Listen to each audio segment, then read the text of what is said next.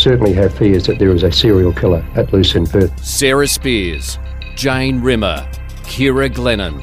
And every time you saw a young girl walking by, you think, oh God, is she going to be the next victim?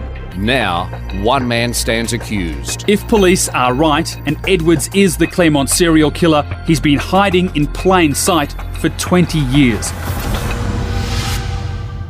Around 100 items were collected during and following the post-mortem of Kira Glennon.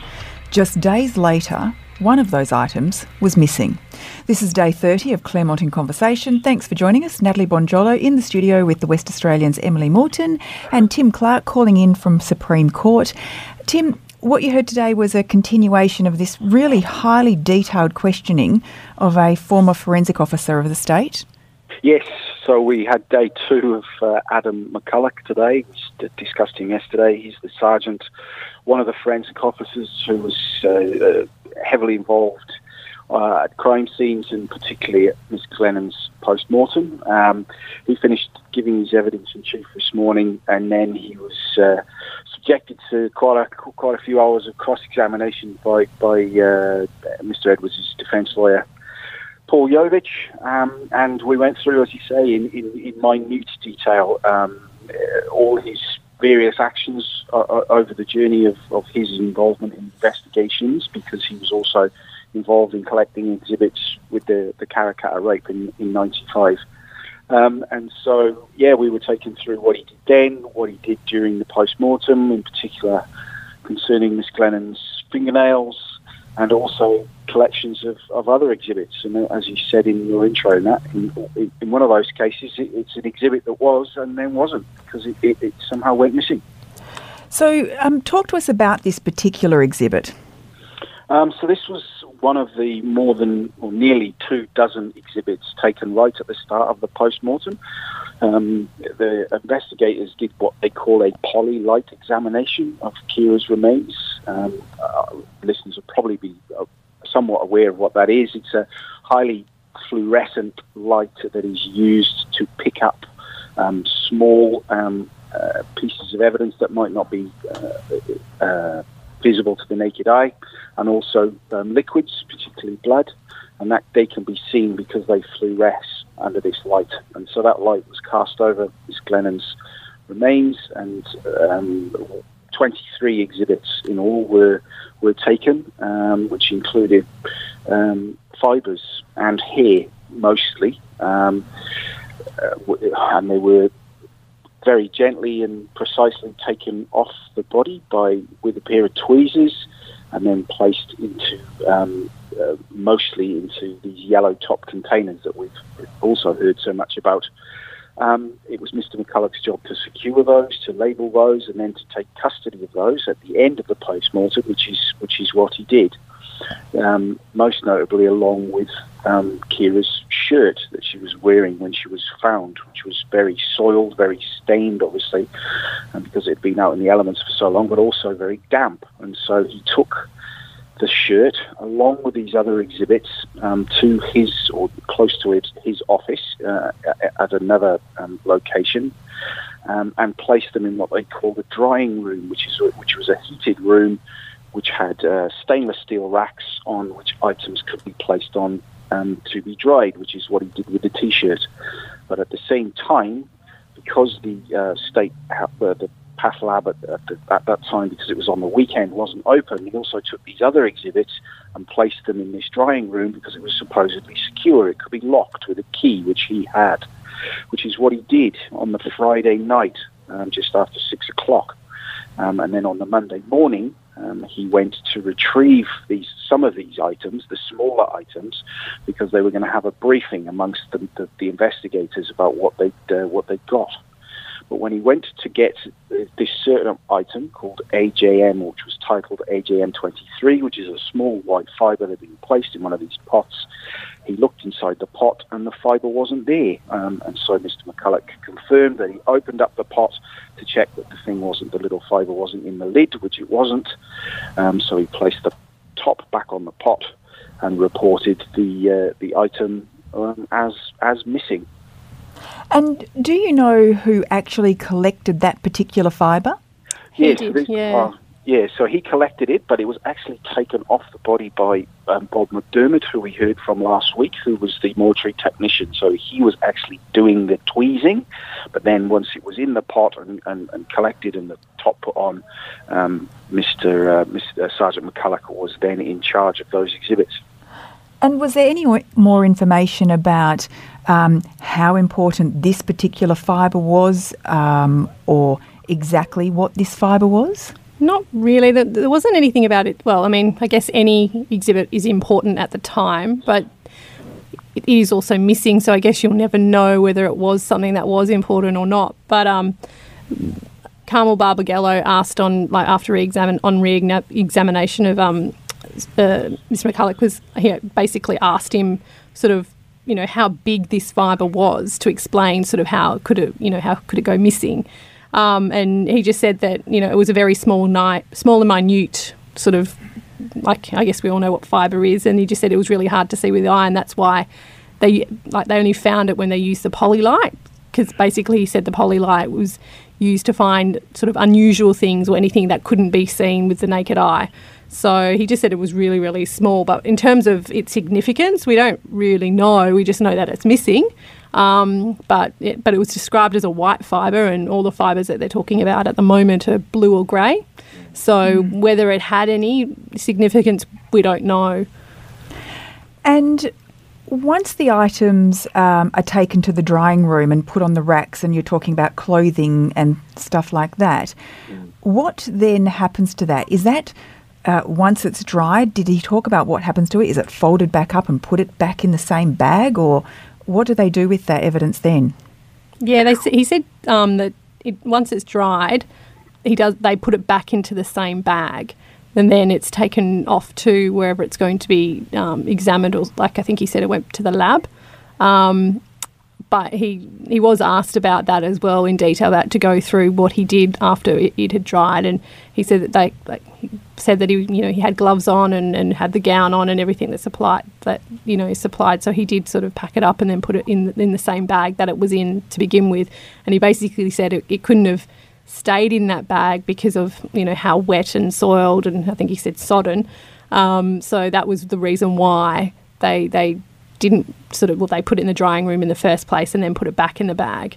But I think we heard yesterday, correct me if I'm wrong, Tim, that it was still, the bag itself still had, I guess the item itself still seeped through, if that's better. Because I think we saw a picture as well of the bag itself. Yeah, we did, Em, and the bag itself, we did see a picture of it yesterday, and I suppose the bag itself becomes part of the evidence when it contains such an important item, and we know this item is going to be important because there were subsequently fibres allegedly found on it after it went over to America and was examined by the FBI over there. There was also a drop sheet placed underneath the T-shirt as it was drying over that weekend to supposedly capture any material that might have fallen off it during that process. So, as Em said, it wasn't just a case of the shirt going in the bag and then the bag being discarded. It all becomes part of the evidentiary matrix, if you want to call it that. And ironically, it is tiny little fibres that were subsequently scraped from that shirt that are some of the critical exhibits, because they're all said to be the blue fibres that allegedly come from Mr. Edwards' work pants and shorts.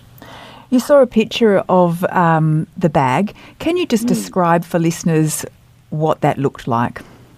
Well, I'll borrow a phrase one of the other witnesses used last week. It's not your common or garden lunch bag that you get out of the drawer to put your sandwiches in before you go to work, but it is a brown paper bag with green stripes on it, large enough obviously to hold a decent size exhibit, but possibly not the exact item you would imagine that critical exhibits might be stored in, and obviously there was a flaw in using paper, because when exhibits were wet, whether they had been out in the elements or maybe had blood on them or whatever, those bags would become soiled and maybe a little bit weakened themselves as well. So, and obviously we've seen since that plastic bags were used very soon after this to store other exhibits, including critical exhibits that then went overseas in this case.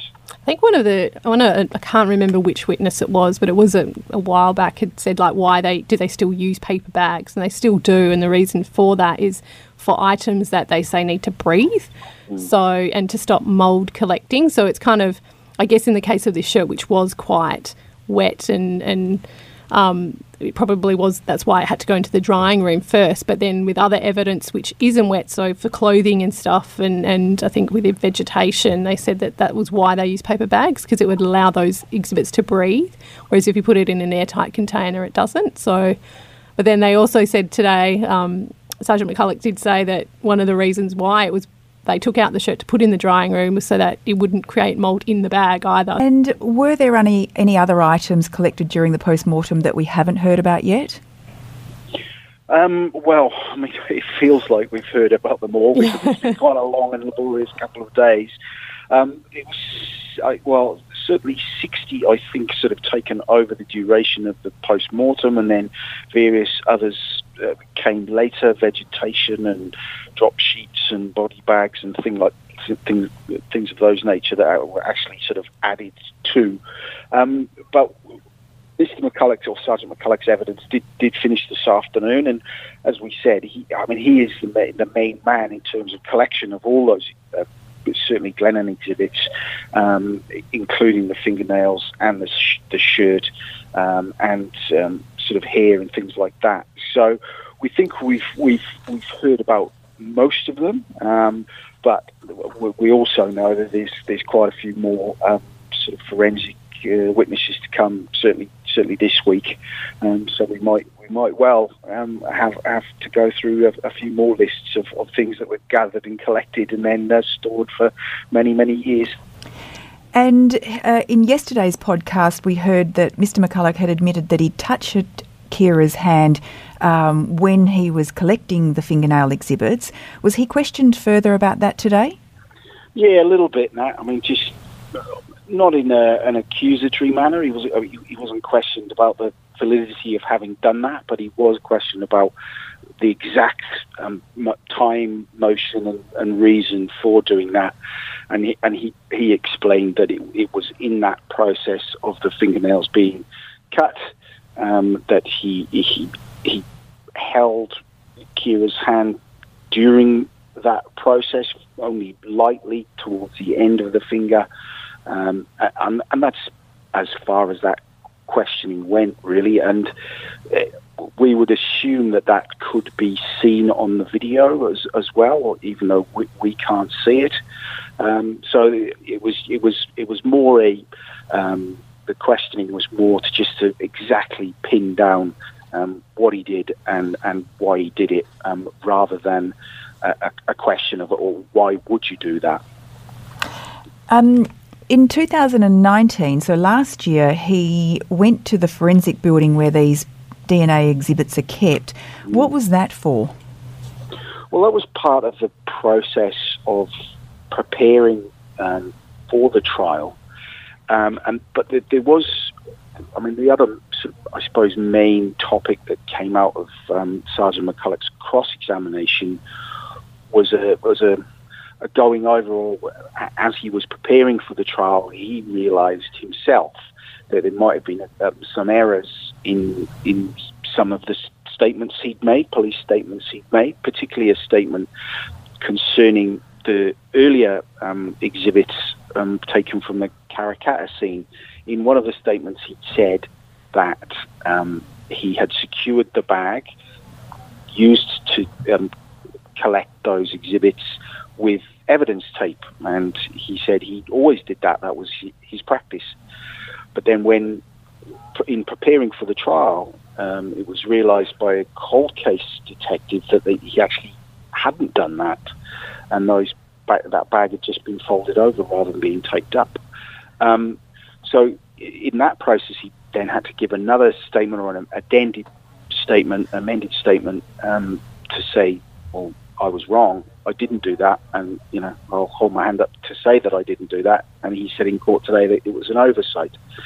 And then we found out that in 2019 he also was called in to look at some of the Glennon exhibits. It wasn't actually explored whether there was any doubt or worry about any of the accuracy in terms of those, but he certainly said that he was called in to look at, in particular, the pot that thumbnail, that left thumbnail was housed in, AJM 40. I think they actually said in court today that pot was empty as well, but I don't think there's anything concerning about that, because AJM 40, the fingernail was so small. They could only they had to use it, all of it basically, to get the DNA sample that now becomes so critical, and which is why that pot would be empty, because all of that sample has basically been used up for investigative purposes.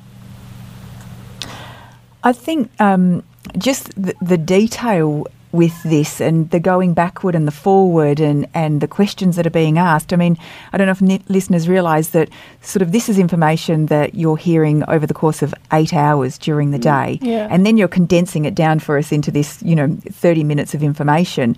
But do you find this level of detail quite staggering?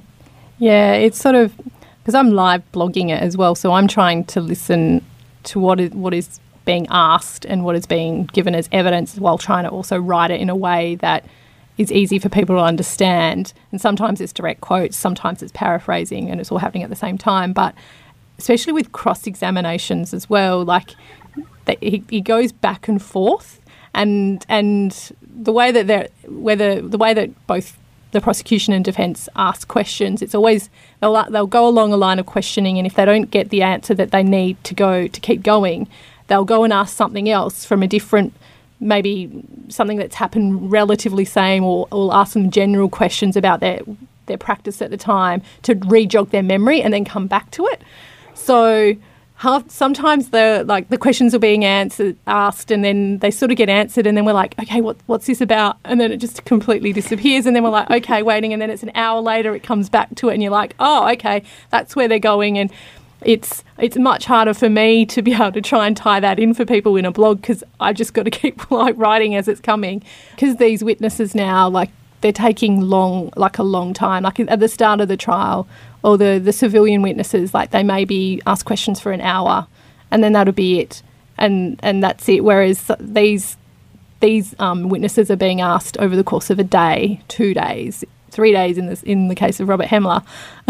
That's right. So, and then I think it's only going to get more like that from here on in. Yeah, I'm not going to lie. I mean, it is tedious at times. It is laborious. I mean, and that sounds extraordinary given the subject matter. But as you say, over the course of 6 hours of evidence, 8 hours in a day, your powers of concentration are tested quite a lot. The exhibits that Mr. Jovich particularly has been focusing on, but we don't really know in what context he's focusing on them yet, because we haven't got the full defence picture yet, because he doesn't want to disclose it all yet. So we're trying to use our powers of deduction a little bit, trying to bring it all together. And sometimes it is difficult because of the level of detail. But as we discussed with Damien on Monday, it's absolutely essential that all this detail is gone over, because literally every stone needs to be overturned and looked under, so Justice Hall can get the full picture, so he can do his job at the end of the trial. I guess as each little piece of the jigsaw puzzle falls into place, you probably do have those little light bulb moments through the course of the day where you recollect something from earlier and you think, okay, I see where that's going now. Yeah, it does do that a little bit. And then just even with this, I was thinking with the witnesses who have to recall things from 23 years ago, I'm like, I can't even remember last week. And there's so much information coming through. So it's just, but every now and again you go, oh, I remember that was asked last week or the week before, and now we can see it. And we were just sort of discussing amongst all the journos today, sort of the line of questioning now, we're like, it could pop up in a month or two. Like all these questions that are being answered now, when it comes to when the defence finally sort of present their case, then maybe that's where some of this questioning is going to pop up. But we still don't really know. We're just sort of trying to listen, go, okay, and see where it goes, and hopefully that we try to understand it and try and present it in a way so that readers and listeners can understand as well. Yeah, it's a little bit like a paint-by-numbers picture at the moment, but we haven't really got all the numbers. We're trying to fill it in as we go. Yeah. But hopefully, certainly in a few months, we will have all the numbers and hopefully have all the colours that we can put together the picture that both sides want to present, and then it's up to, of course, Justice Hall to come to a conclusion and a verdict. And you were meant to hear from another mortuary witness today, but that didn't eventuate. What happened there? Just before, after Sergeant McCulloch finished his evidence, Carmel Bawagello said to the judge, look, we were meant to have Tony White, who I think is the state mortuary manager now, to give evidence, but she said he was on call last night, so he had a call out at 2 a.m. and he was actually falling asleep outside the courtroom, and because Sergeant McCulloch's evidence went for so long, she just said, look, he just wasn't in a position to give evidence today, so she sent him home. So we finished a little earlier than normal, which was nice for us, but he should be back on the stand tomorrow. So Justice Hall was like, yep, he was fine. He's like, yep, no, I understand. So, so we were meant to hear from him, but we're not sure. I think, I don't know, Tim, if you remember, like, how much he had to do with the postmortems? Well, he was, as you say, he's a lot more senior now than he was then. We understand that he was one of the mortuary assistants, technicians, who assisted in some of the processes over that time, but we basically don't know. We haven't been given his full picture yet, or full role yet. We'll find that out tomorrow.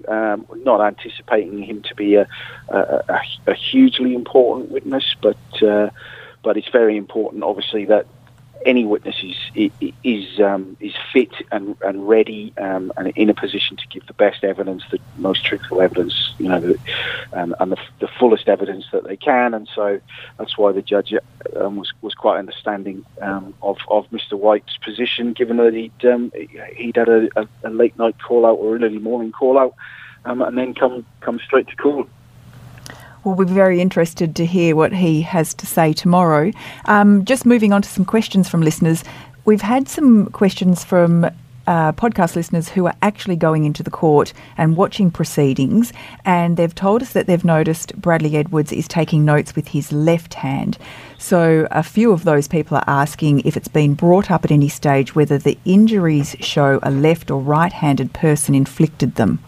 I don't think so, but I expect that we will find that out in the coming days when the pathologists give evidence. I think when we get to that they'll maybe, but then I guess both bodies were decomposed. So when it came to Jane Rimmer, I think the initial conclusion was that it was that she couldn't determine her cause of death, but they mentioned that they did think it was possibly like it was a neck wound, but I don't know if they can, but then who knows? I mean, they're going to be giving the evidence over the next few days or even next week. So we may hear from whether that's I guess a finding that they were able to make, but we haven't heard it so far. Not that I'm aware of.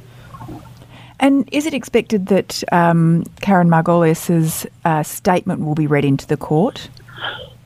We're assuming it will, Nat, but they're very long and very detailed reports. It's not a statement as such, and I would be surprised if certainly the prosecution would want to read something that long and that detailed into evidence. It will certainly go in as an exhibit, so Justice Hall can have his own reading of it. My impression is that it is more likely that sections of that report will be pored over and discussed with the other pathologists, who will then be able to give their expert opinion on her findings. It will also be interesting whether given it is an exhibit, and we as the media are permitted to request exhibits, whether anyone will have the gumption to maybe ask Justice Hall whether we might be able to get a look at that. I don't like our chances. I think I can anticipate the answer, but it is there. So it will certainly go before Justice Hall. Parts of it will certainly go before the trial, but in the context of other witnesses being asked about portions and conclusions, I think. Yeah, I mean, you can only imagine how much material is contained within those reports. It would be extraordinary. And sensitive and harrowing, and but potentially very revealing as well. Yeah.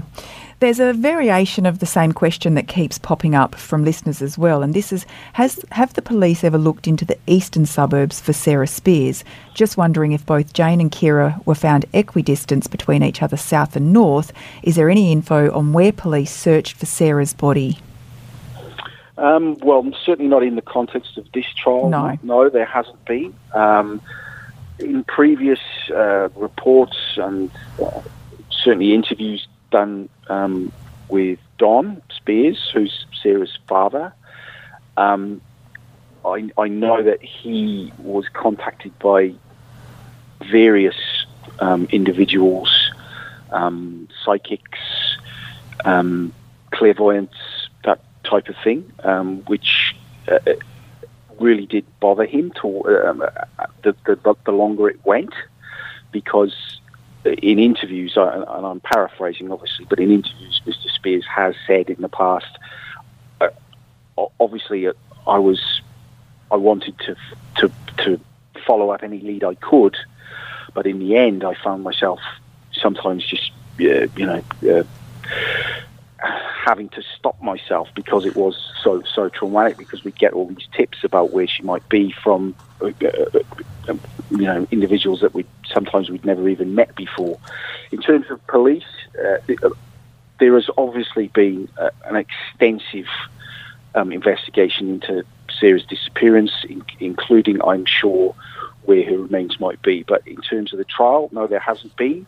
And to be honest, the police over the years have been quite tight-lipped about where they have looked, for obvious reasons, investigative, operational, and sensitivity to the family. Yeah. I mean, and I think for those of us who live in Perth and live in this community, the location of Sarah has been the subject of such intense speculation over the past 23 years. It is the great mystery which everybody would love to see answered, but there have been so many different theories out and about in the community, but the reality is we don't know. No, and we never might. And we may never know, sadly.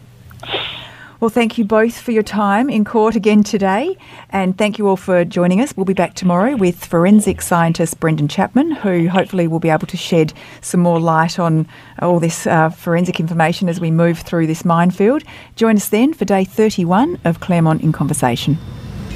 This podcast was produced by Kate Ryan and Alicia Preedy and recorded in the studios of Seven West Media. Audio files were provided from the archives of the Seven Network and the West Australian. Sign up for daily emails and all the latest on the Claremont trial at thewest.com.au. Enjoying this podcast? If the story behind the headline matters to you, then you can count on thewest.com.au to deliver. For more on Claremont the trial, follow the live blog, watch the nightly news updates, and sign up for daily email updates at thewest.com.au. Subscribe now for just $1 a day at thewest.com.au.